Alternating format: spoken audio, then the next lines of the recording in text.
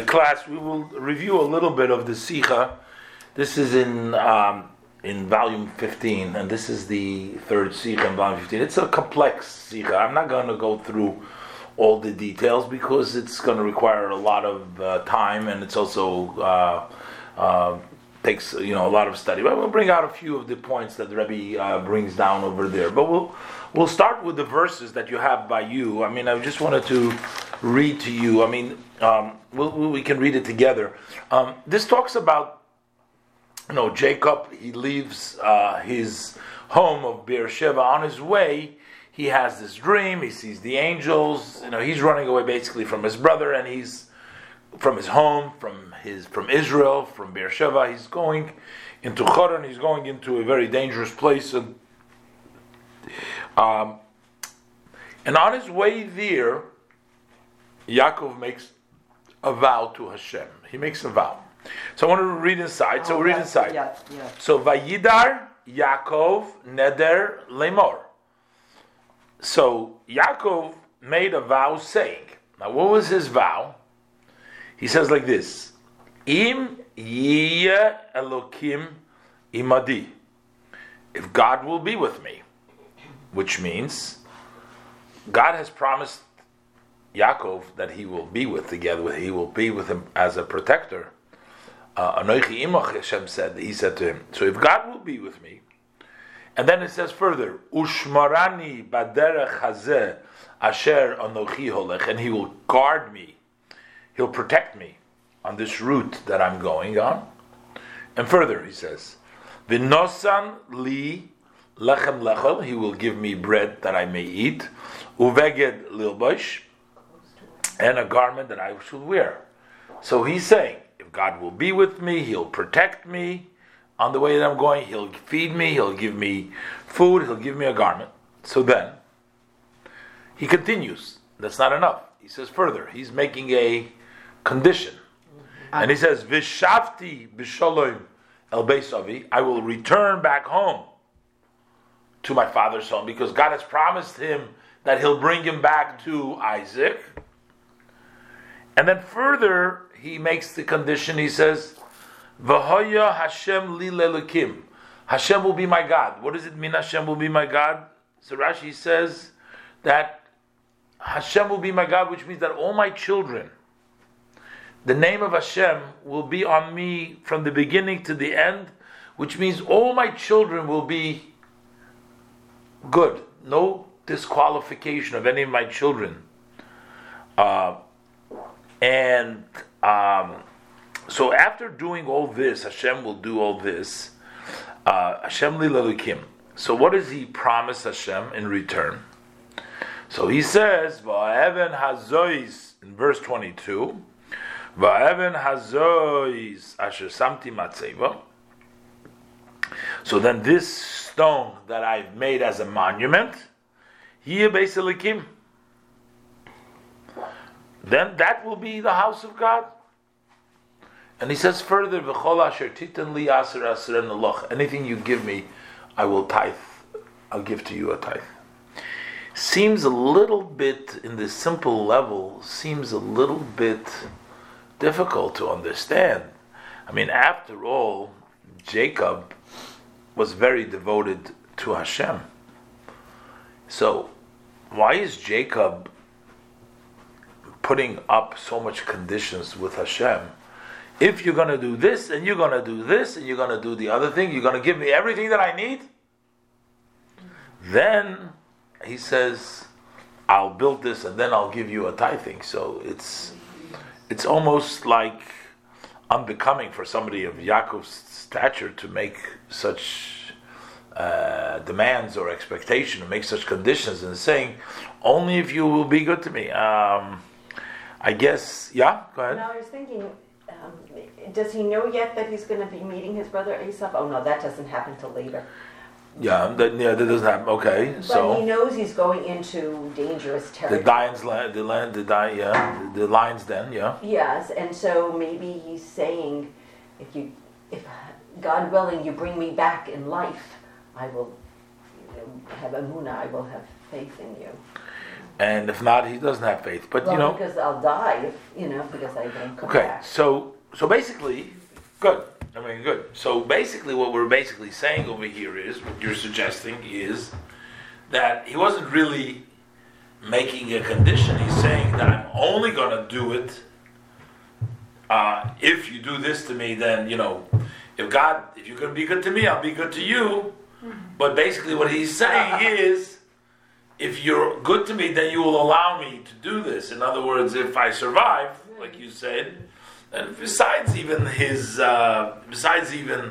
fact of Esav and everything else, but he's just basically saying that if I can, return back home, I'll do everything that I can, but it's not conditional, but it's just that will provide for me the opportunity to do that. Okay, so that's what we have to. There is various ways of interpreting it. The simple meaning, it almost seems like he was making a condition with Hashem. Some commentaries say that he was saying, I will do extra, I won't just do the minimum, I'll do extra, and this was referring to. But still, in the simple way to look at it is, he wasn't making a deal with God. What he was basically doing is saying to Hashem that if you give me the opportunity to serve you, I will. Which by the way, there is the Rambam writes also in the Maimonides. He also speaks a lot about why we find like a lot of the prophecies that we find in the telling us about what's going to happen in the future, about there's going to be an abundance of physical and material things. There's going to be a lot of, and why would that be the ultimate good? Wouldn't the ultimate good be knowledge, knowing godliness, spirituality? Why are we talking about the very physical thing? The Maimonides explains, and he says that the reason why the prophets and the sages wanted, because they didn't want to have distractions from the connection to Hashem. And the reason why we all have a hard time is because we do have distractions, is because we have challenges, and we have a lot of obligations. And maybe we would love to sit and study Torah all the time, or we would love to daven all the time. We'd love to do mitzvahs all the time. That would be nice. But we don't have. We have other things that are in the way. But can you imagine if people did not have to worry about paying their mortgage or paying the car bills or the phone bills or the cell phones and everything else? We didn't have to pay. And everything was readily available, so people could free up themselves. They wouldn't be tied down. They wouldn't be running after all the time trying to stay on top of a float. But they would, they would be able to serve Hashem. So the reason why they wanted the physical things was not because there's any value to the physical things. They wanted the physical things because that would help them basically serve Hashem. And really, that's also true. People who serve Hashem are not supposed to be poor. They're not supposed to be, down. Let's just go and analyze a little bit. Look at these two verses, and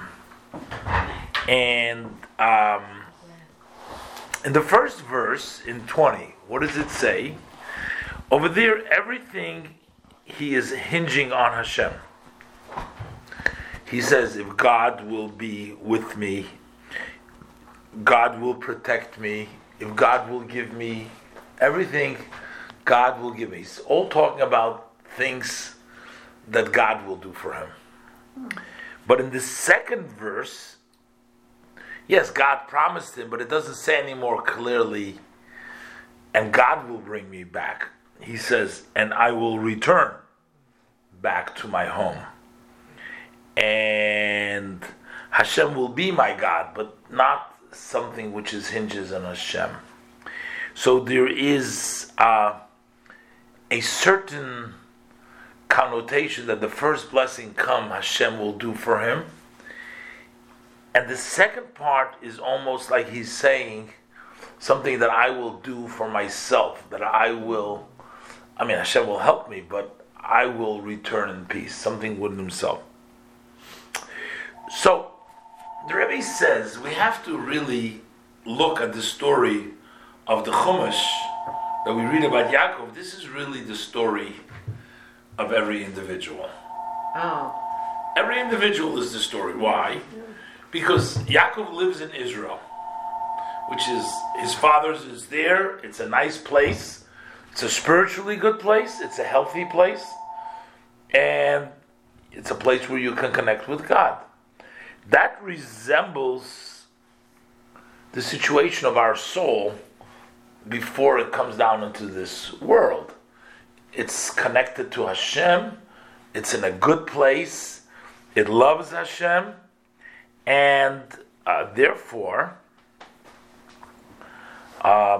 when the neshama is supposed to go down into this world, it becomes a challenge for it.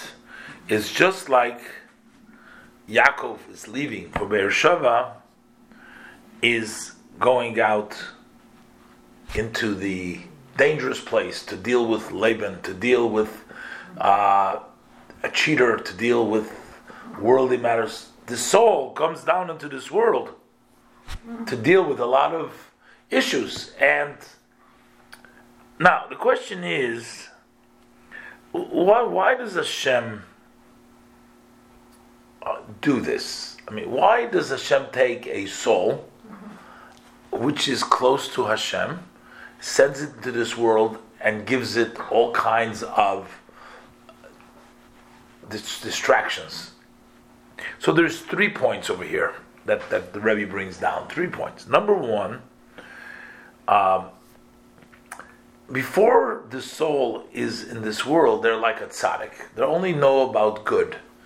But we know that a person who made mistakes and then they turn themselves around, we know that they are even greater, or they're more connected than even of the tzaddik, because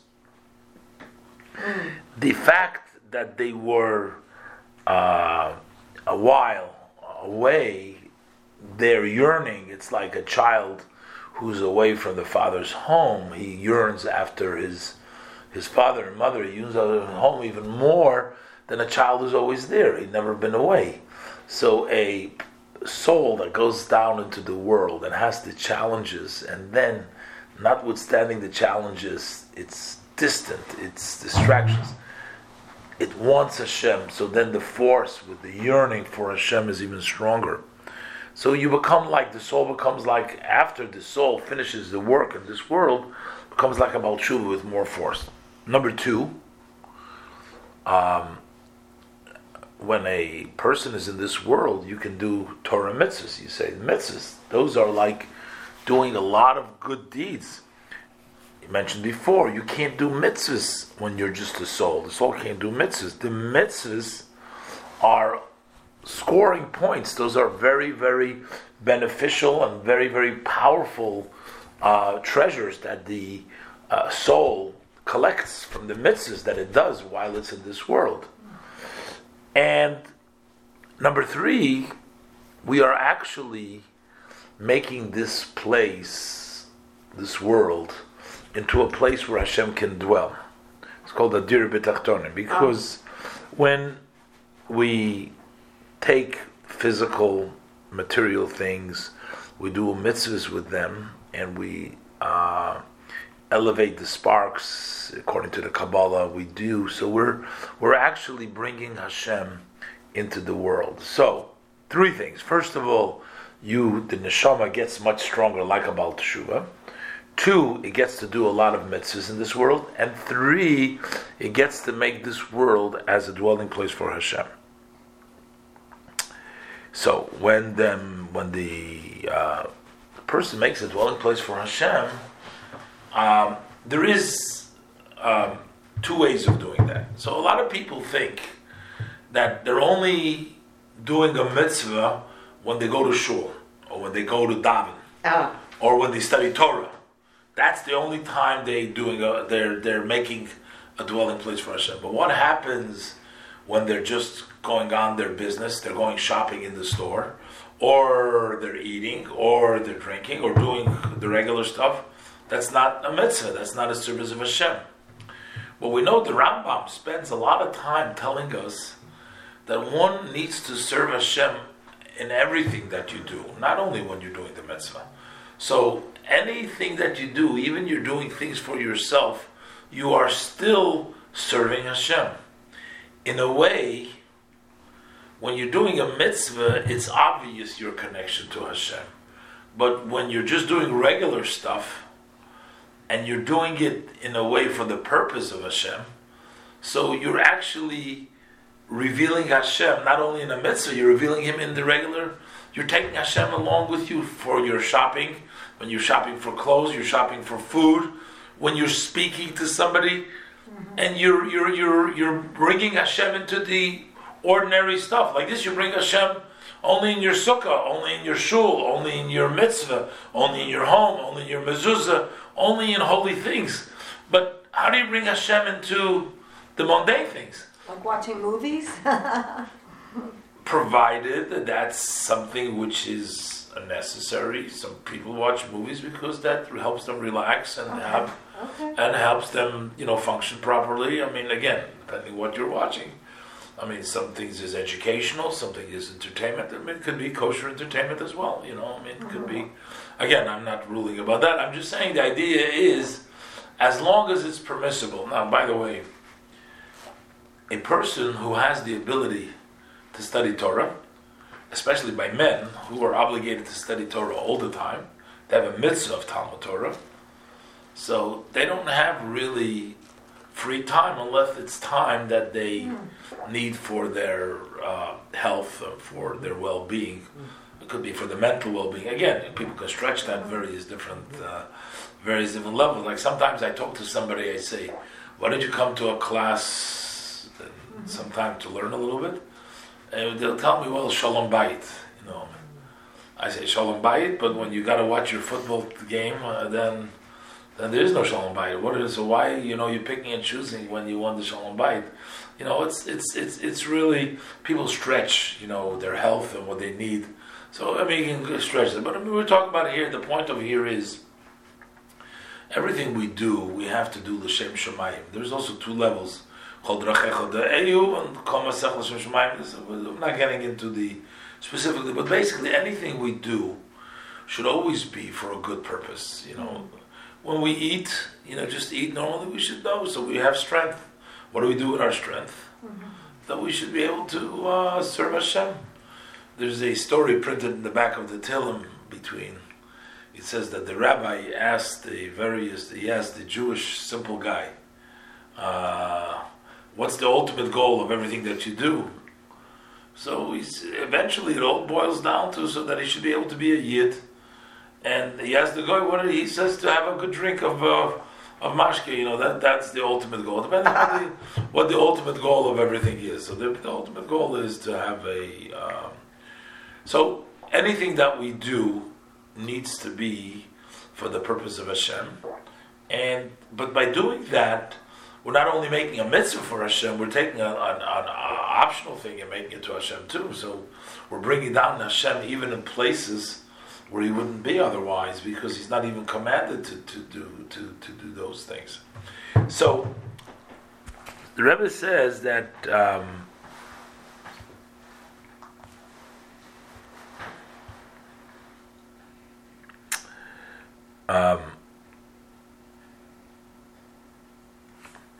he says, we struggle a lot of times to do a mitzvah. We have a challenge. We struggle to do a mitzvah. It's not easy. Is your machine on? Pardon me. Is it on? You're waiting. You're expecting a phone call? No. Okay, so let it ring. Is it on? Are they getting recorded? Yeah. No. They are. It's on. Okay. Fine. No. Thank you. If it's calling or not, if it's important, they know. The important people have my phone. No. We have it's an answering machine. Okay. Thank you. Yeah, but we don't expect it. It's probably somebody trying to sell you something. Most of the time. Okay, but in any event,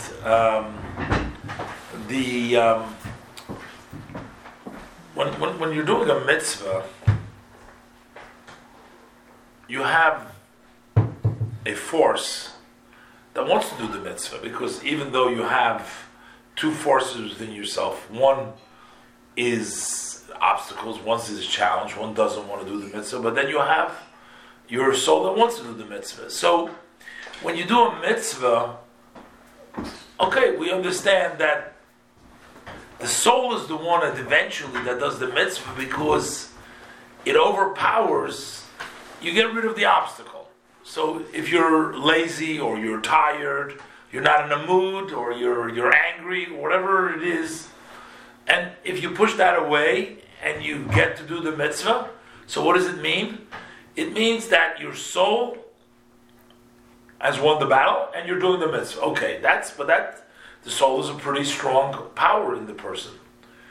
But when you're not doing a mitzvah, when you're just eating, or you're just shopping, you're doing something else, over there you don't even have that extra power to give you. That means that all what you're doing it basically is just doing it for Hashem, to make for Hashem a dwelling place, without even, because you're not even commanded to do so. You're taking an optional thing and making that into Hashem.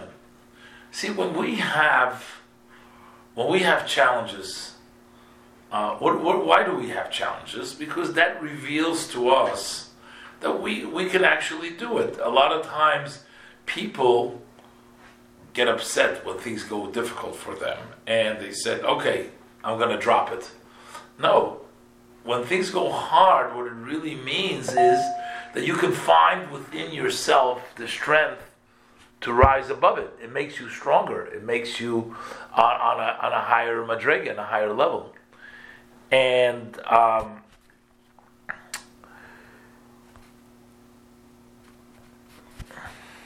didn't have too much time between all the picking up and everything else. I'm trying to figure out what the Rebbe says over here.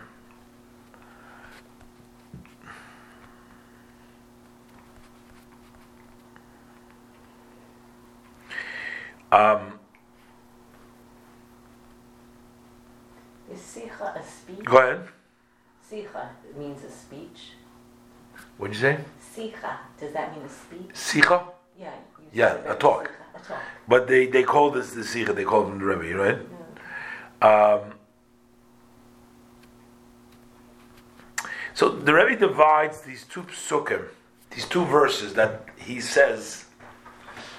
The first one he says, God will be with me. God will protect me. That he means the mitzvahs that he's going to doing. That is what he's going to have the protection from Hashem. Those are going to be Elokim Imodi, what Hashem is going to give him. He's going to protect me. That is what Hashem is going to give him. But the second verse, he says, that is what I'm going to do on my own. In other words, the parts, the strength that I'm going to find on my own, which means I'll have to work so hard and still make the world into a place for Hashem. And that's what's hinted in the verse when he says, I will return in peace to my father's home, and Hashem will be for my Elokim, which means it's something that he will do. So then what he's basically saying, what is he going to do in return for Hashem? What is he going to do for Hashem in return? Not in return as return. So he says that means it's going to be a house for Hashem. What is the Beis Elokim? I mean, when you take a look at it, what is the Beis Hamikdash? What is the sanctuary? He says that's going to be the real place in which Hashem is going to actually dwell. Because every time that we do something for Hashem, that means that we make the dwelling place and we allow for Hashem to live there. Yaakov went out of Mitzrayim, of Beersheba, Eretz Yisrael. He goes into Choron.